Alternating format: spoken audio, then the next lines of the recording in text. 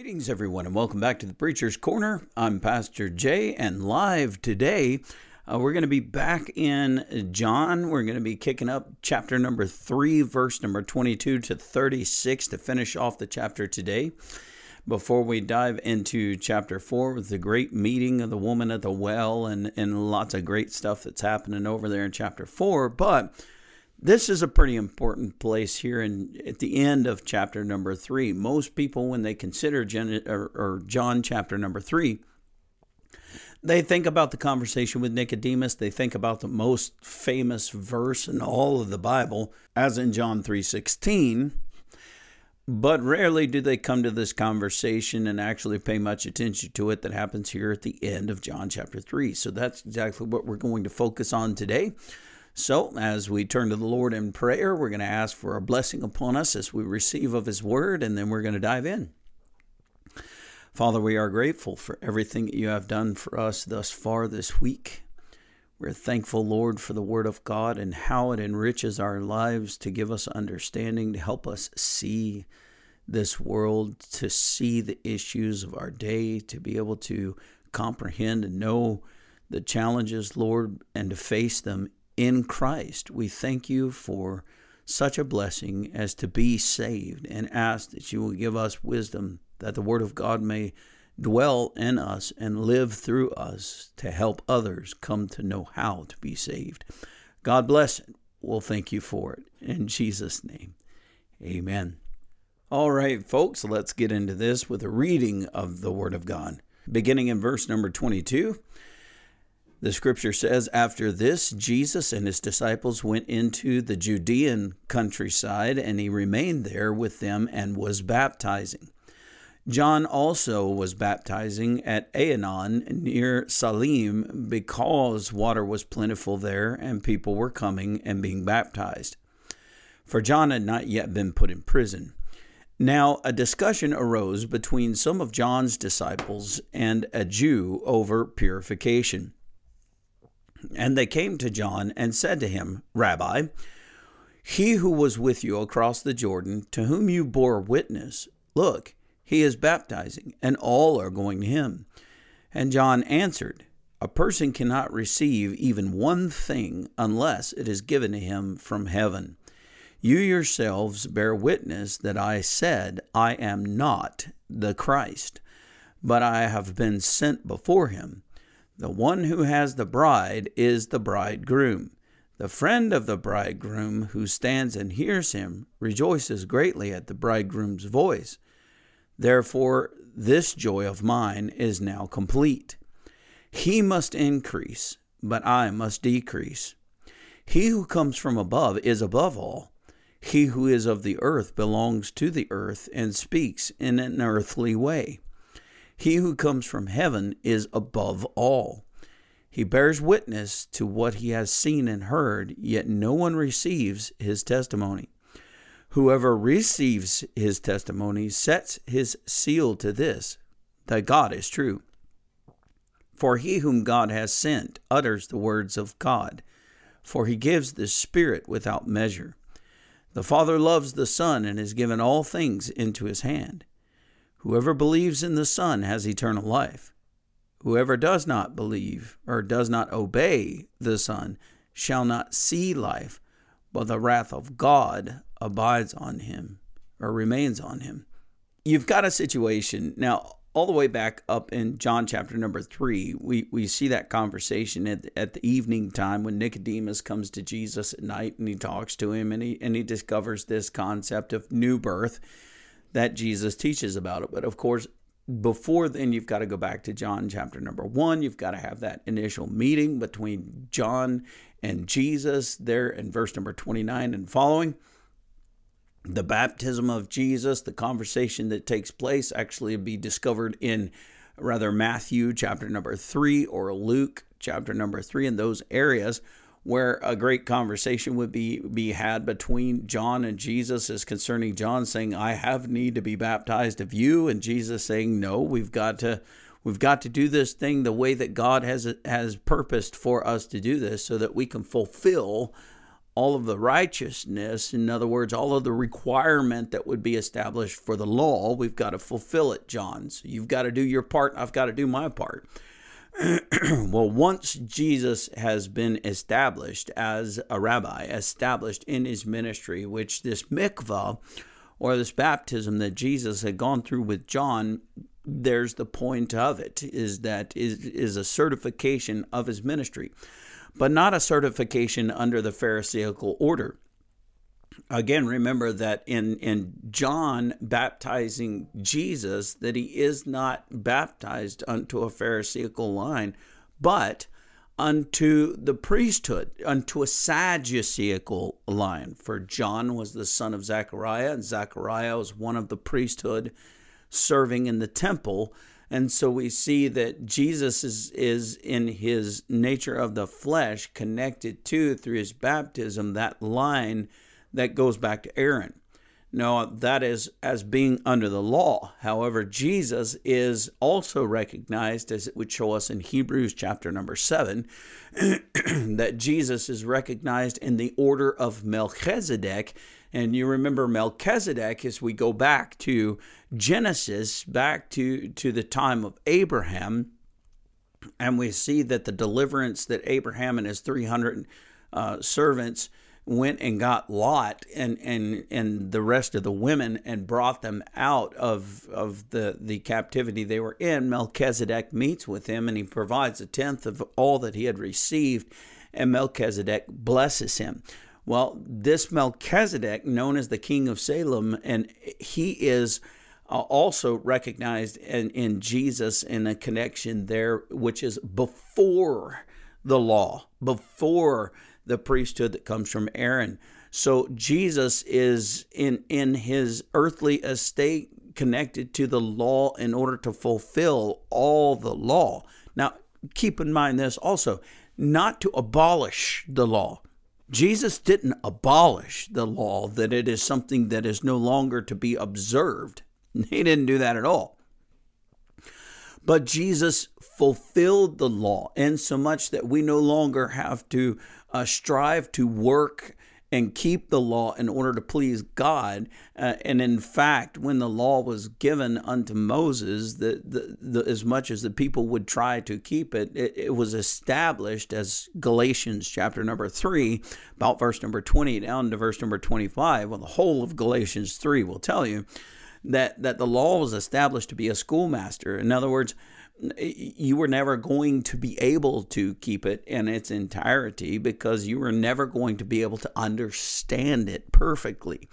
And so that the law was simply there for the lawless, for those when they transgressed, that it would be understood, that it would be known that they have transgressed, so that they could get their heart right and get their lives corrected by the law. Their heart right with God and their lives corrected by the law. Let me straighten that out. And so that the law of God is not something that is established for us in this modern time, even in the old days, to be kept in order to make one godly or to make one right with God for the purpose of being able to be saved, but that the law is still to this day our schoolmaster. The law raises itself up when we become lawless. The law raises itself up when we sin, so that we can see that we have sinned and recognize our need for repentance and to help us. The law is a help to be able to draw us back to Christ. And so the law itself is a really good thing that Jesus didn't abolish. He simply fulfilled it, because there's no possible way that you or I or any other of mankind born unto the corruption of this world, there's no possible way that we could have been able to satisfy that law. Only Jesus could truly satisfy the law in its entirety, for only Jesus is a sinless man in the flesh. Only Jesus was possible for this satisfaction to be done. And so he suffered the ultimate satisfaction of the law in the death, as it would say also in Galatians 3, that cursed is everyone who hangs upon a tree. And of course, that's coming from back in Deuteronomy. And so that we understand that Jesus satisfied the totality of that suffering. He satisfied the totality of the price, of the penalty that the law is applied to us. And so that when we receive Christ and we receive that forgiveness is perfect. And it separates us from the penalty of the law. Now, it does not separate us from the observance of the law. For indeed, the law is something that is good to observe. As we observe God's law, then we will be a people that are separated from the rest of this world, right? I mean, one of the defining factors of a separation between the lost and the saved is the obedience that the saved will give to the Word of God as the Word of God instructs them. So that as we are faithful unto the Word of God, that we will be living a different kind of life. We will be speaking a different kind of language. We will be hoping in a different light of hope. Everything about us, as we are faithful to God's Word, will be different because we are observant of God's law. We're observant of God's Word. And His Word is His law. Keep that in mind. So Jesus didn't abolish Himself as the Word, as the law. Jesus fulfilled this point. And that's what we find from Matthew chapter 3 is the greatest example of that, beginning about verse number 12 and ending somewhere near verse number 18 or at the end of the chapter, because that's the point of the baptism of Jesus. And so it comes down in John chapter number 3 here, and that after Jesus has been baptized, his ministry is now certified according to the law. And so that his ministry is certified under the work of John, that it is a certification that is above and beyond that which would be of the Pharisaical order. No offense to the Pharisees, but the Sadducees are the established priesthood that God has made. So it goes down and it shows that Jesus, while he was dwelling there in the Judean countryside, and of course the Judean countryside is the land of Judah, the southern kingdom, Jerusalem being a part of that, also Bethlehem being a part of the tribe of Judah, the land that would be theirs. So as Jesus was with his disciples in the countryside, they began to baptize those who were pointed by John to Jesus. So people who started following Jesus were being baptized. And the reason why is because that baptism that John was doing is a certification, as much as certification as it is as an identity. And so that those that began to follow Jesus, even though they had already been baptized by John, those who began to follow Jesus were receiving of the baptism of Jesus's primary disciples, who would have been Andrew and Peter, James, John, those gents, Nathaniel. So those who were starting to follow Jesus would receive of the baptism of Jesus, and so that they would be a group of disciples that would be recognized unto Jesus as their Messiah, as their rabbi at this point. And thus they would be recognized as followers of Jesus, not followers of John. So this baptism, as much as we make it out to be, and I mean, there's several different denominations, they make it out to be the one and done thing. Like if you've been baptized by us, you can receive no other baptism because it's a holy and sacred and all of this other stuff. And of course, in several denominations, now, baptism would be considered as a merit of grace that would be applied to your salvation. And so if you receive somebody else's baptism, it would mean that you lost your salvation because you would no longer be recognized as being baptized by us. But in that very statement, in that very belief, you're acknowledging the concept of baptism as being a part of a person's identity. For instance, if you were asked, have you been baptized? And you were to say, well, yes, I've been baptized. And the person would say, well, in what way were you baptized? You say, well, I was immersed. Well, immediately you've ruled out 2/3 of religion at that point, because most of the major or mainstream religious groups, things like Anglicans and Episcopalians and Lutherans and Catholics and Presbyterians and some Methodist groups even, that they all practice sprinkling. As it was, it's not even sprinkling, it's just dipping your thumb in a water that you call holy and making the sign of a cross on a forehead. But that's baptism. And then in some Pentecostal circles, they practice what is called pouring, which I think is pretty interesting, because you're standing in a pool full of water, but they take a pitcher and they pour water on your head, and that signifies baptism. So if you say immersion, you're really kind of limiting yourself down to Baptist. And there are some Methodist groups and that may practice immersion, and some Pentecostal fellowships that may practice immersion, and some independent works that are out there, Reformed works and different things of that nature that would practice immersion, some non-denominational groups. But mainly when you're talking immersion, immediately people are thinking Baptist, because that's just a known reality of the Baptists. We immerse. And the interesting reason is that according to the scriptures, the majority of the scriptures that I study as concerning baptism, none of them reveal a sprinkling method. None of them even reveal a pouring method. They all talk about going down.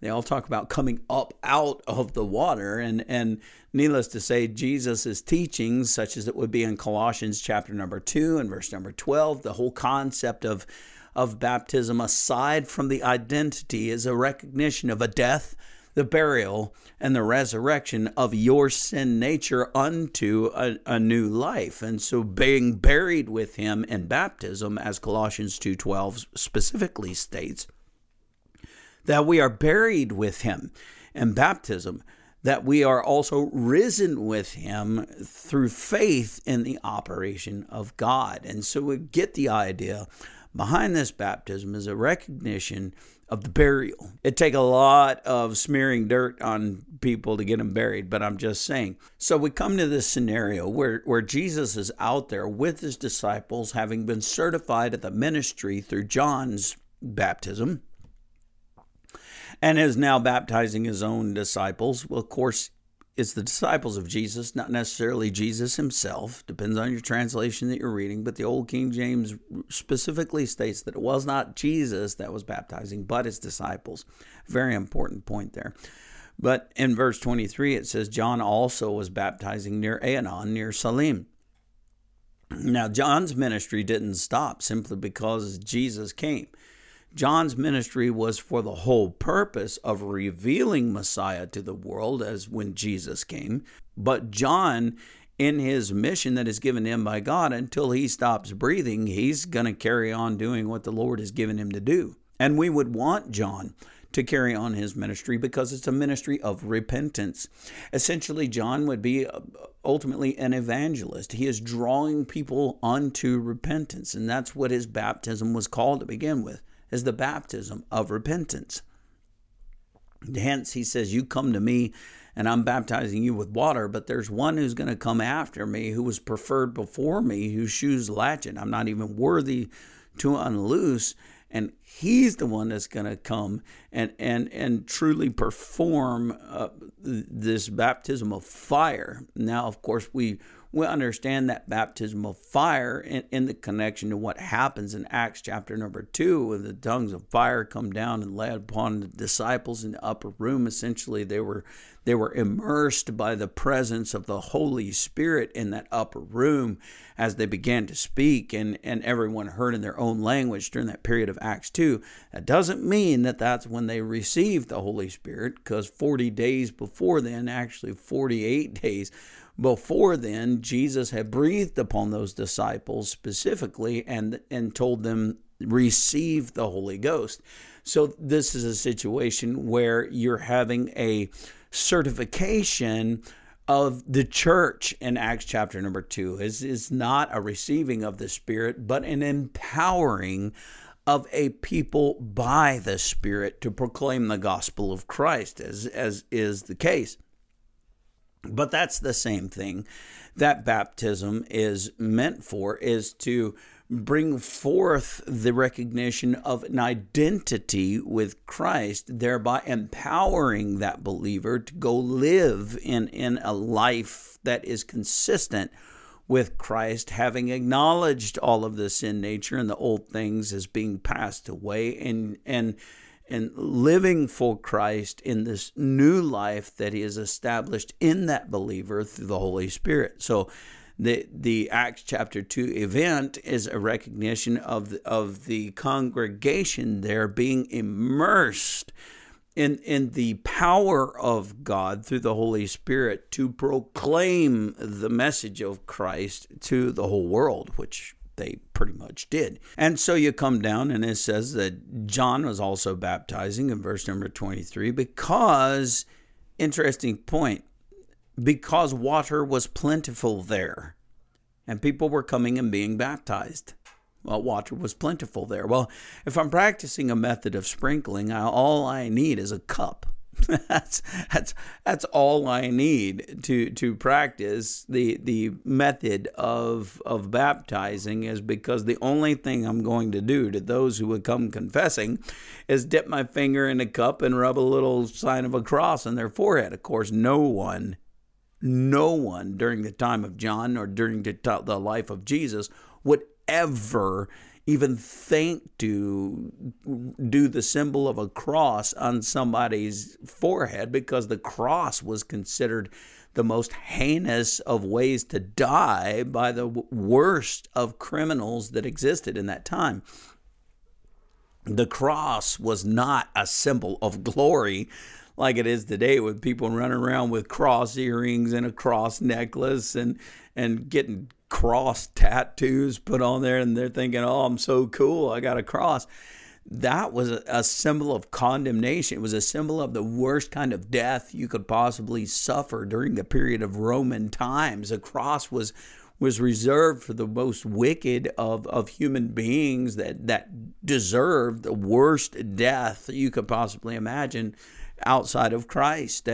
And so this would not have been the case anyways, but for the purpose of illustration. I mean, the water being plentiful wouldn't matter. You would need enough water to fill a cup for 100 people or for 1,000 people, because all you're doing is just simply dipping your finger in this water and smearing it on somebody's forehead. Congratulations, you're baptized. Now, I sound a little bit probably cynical about that, or that I'm being sarcastic about it and picking on it.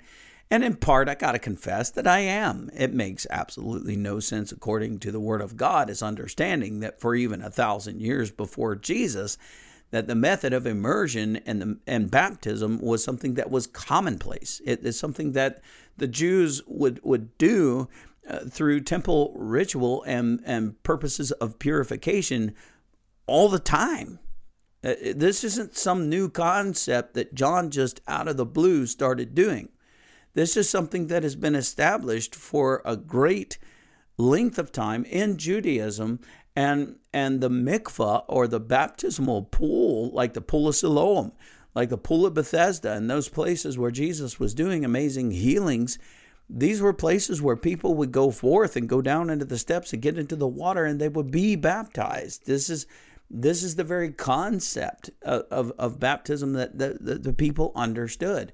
So where Constantine and the councils of the Roman Church, where they come up with this idea of sprinkling, of course they're trying to mimic the way in which Moses consecrated the law and consecrated the people in Exodus 20 at the giving of the law, where he sprinkled the people and he sprinkled the book. Of course, it was with blood, not water, and it was with a batch of hyssop that he would sprinkle the people and the books and all. But this is the concept, is that it's an obedience to the law, so to speak. But nevertheless, it actually makes no sense to the Scriptures, because in Scriptures, the method of baptism that is taught, the method of baptism that is revealed throughout the history of the Jews, of the history of the people, has been through the mikvahs, the immersion baptism. And so if you really wanted to be obedient to God's word and follow his word in point, you would seek out baptism through immersion. And so he comes down and he says that because water was plentiful there in verse number 23, and people were coming and being baptized. Now, for John had not yet been put in prison. That's kind of a very important point, because soon he will be put in prison and his ministry will be over. Keeping in mind that God establishes the ministry of man, God establishes the timeline of the ministry of man, God establishes the lifeline of the ministry of man. And so the days of your life, the days of my life, they're all numbered. The purpose of your life, the purpose of my life, is to be lived out by God's leadership, and the length of that purpose will be established by God. So everything is done by God. All you and I have to do is be faithful. That's it.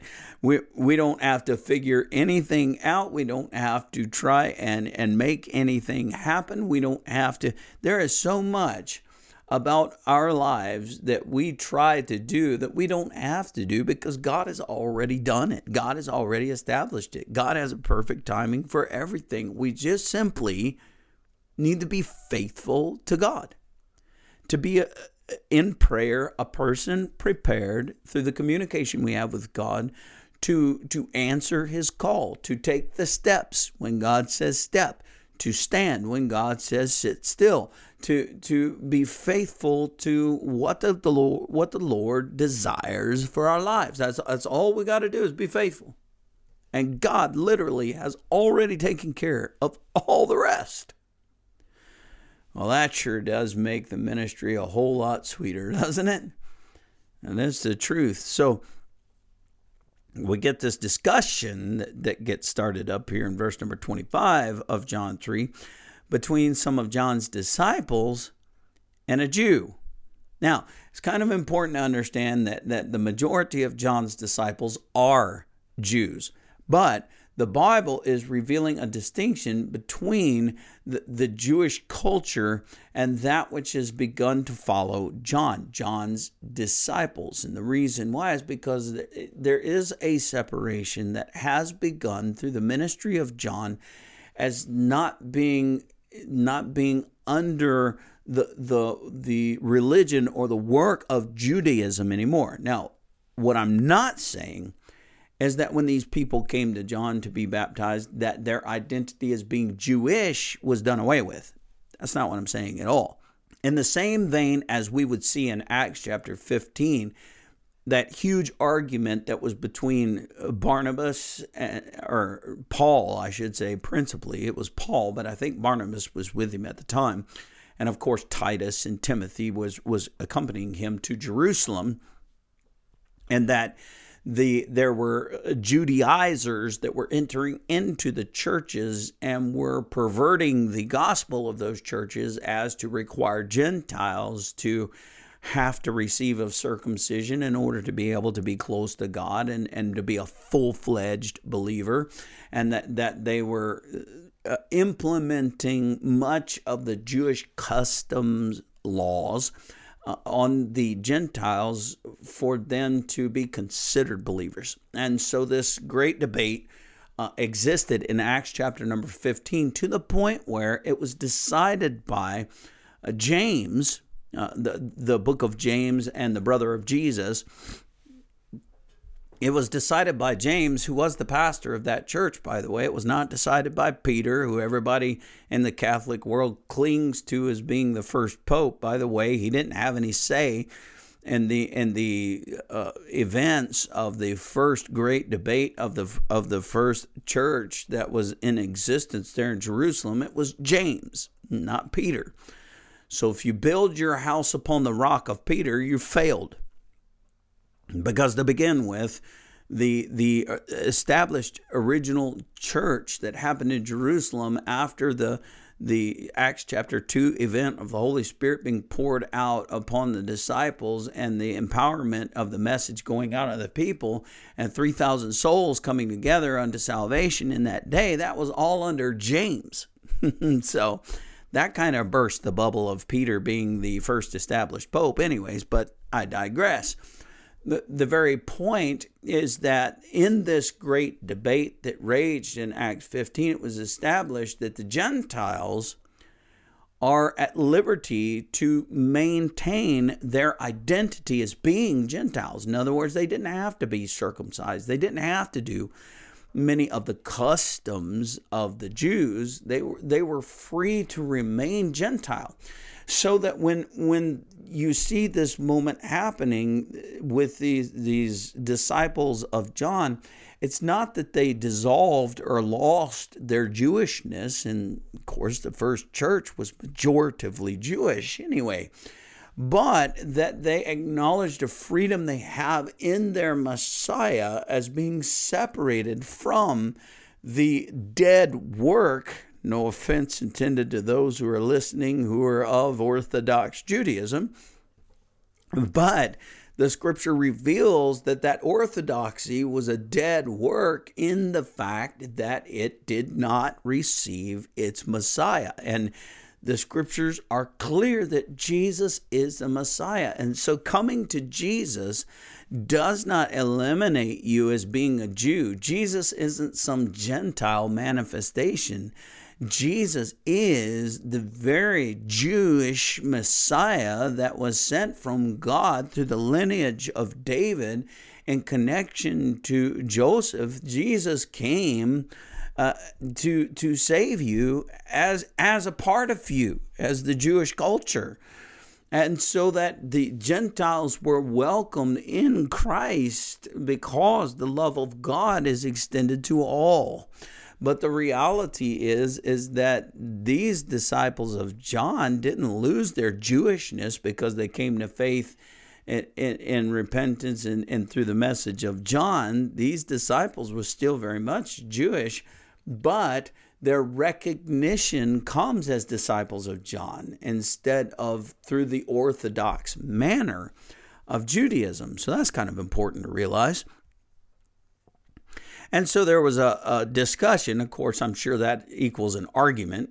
Never is there a discussion between religions that doesn't end up as an argument between some of John's disciples and a Jew. So those who are under the doctrine of repentance and remission of sins through the work of John, and those who follow the orthodoxy of Judaism. And 26, it says, they came to John and said to him, Rabbi, which is interesting that they would call John Rabbi, being as that he, of course, is of the priesthood, and you don't find any of the priesthood being called rabbis, but that you find the Pharisaical order being called rabbis. So this word simply means teacher, or as a word, it would mean master. So it's interesting to me that they would call him this, being as that his father Zechariah, and that most of them believed him to be Messiah to begin with. Now they've de-escalated their stand on John greatly. So they said, Rabbi, he who was with you across the Jordan. This is talking about Jesus. He who was with you across the Jordan, to whom you bore witness. Now that's huge right there in itself. Because remember, Jesus said, I am not the Christ. Remember, they asked him plainly over in John chapter number 2, are you the Messiah? And John said, no, I'm not the Messiah. This Jesus, of course, being as that they would be speaking in Aramaic, or as it would be in Hebrew, that he would say, this Yeshua, who is HaMashiach, the Messiah, it is he who has come. So John was testifying of Jesus, and the scripture says, whom you bore witness. Well, at that very statement, what did they miss? What did they not understand? Their argument is, he who is with you across the Jordan, to whom you bore witness, look, he is baptizing and all are going to him. Well, isn't that what the witness being born was meant to be? Isn't that the purpose of what John even told everyone in chapter number 2? What his ministry, what his mission was, is to reveal the very Messiah, the very Son of God, the Lamb of God who's going to take away the sin of the world. Wasn't that the whole purpose to begin with? And so these people are arguing with each other over the fact that Jesus has now gone off and begun his own ministry aside from John, and that Jesus is now baptizing more people than John is baptizing, but that was the whole mission. That was the whole purpose to begin with. And so that John would say a person cannot receive, verse 27, very important, a person cannot receive even one thing unless it is given him from heaven. You have not received anything in your life unless it was that which was blessed of God. You have not given anything lest it be prompted by God. We have not received. This ministry cannot receive anything lest God allows it to receive anything. And you cannot receive from the Word of God lest the Holy Spirit opens your ears to receive of the Word of God. There are so many people that sit in a church every week and receive nothing. There are so many church hoppers that show up for a time and then vanish away, that they are receiving nothing. And the reason why they're receiving nothing is because God is not allowing them to receive, because they have not desired to receive to begin with. And you receive absolutely nothing unless God allows it. The house you have, the cars you drive, the furniture you have, everything that you possess, the cattle that you own, the other livestock, the job that you work, the monies you receive from the employment you have, all of this, everything about your life, everything, is that those gifts that come from God. Everything. For you have received absolutely not one thing, lest is granted by God in heaven. We really don't have a proper thinking about God, do we? Because we take so much of our lives not only for granted, but for a thinking that it was us who had made it come to pass. That we would believe that it was our skill that got us that promotion, that it was our ability, that it was our knowledge and our wisdom and our training and our abilities that made us so advanced in society above those others that are just rabble in the poverty over there. And we say, well, why is this person still in poverty? Why don't they just better themselves so that they can do more? But, oh, Christian, did you ever stop for 1 second to think that life is in poverty? For that is what God has ordained that life to be. And that in that poverty, He has given you so much that you, through His love, could make provision for they who are trapped in that poverty, and so that you can be God's tool of blessing for that life. And you think, well, I ain't going to give anything to them, because if they're not willing to earn it or work for it or do this or that or the other, then they don't deserve anything. And that's a God call. That's like something that you decided in a God frame of mind without even realizing or without even thinking as to what that person's situation is, what that person's situation has always been. You just think that they do nothing and think that they are nothing, and so that they won't accomplish anything. And why in the world should I facilitate their doing nothing? When you don't even know them, you don't even know their life, you don't even know their struggles. You just assume. And so you became God for a moment, excluding God from your life to make those decisions, when nothing you have is anything that you have done to be able to elevate yourself to any level. Doesn't the scripture say that God raises kings up and that God lowers kings down? Was it not the same for you or for me, that he would raise us up until our britches just got too big for us, and that he would lower us down to be able to get us back to the ministry or back to the reality of life? So if you're going to chew on verse number 27, please think about this. A person cannot receive even one thing unless it is given him from heaven.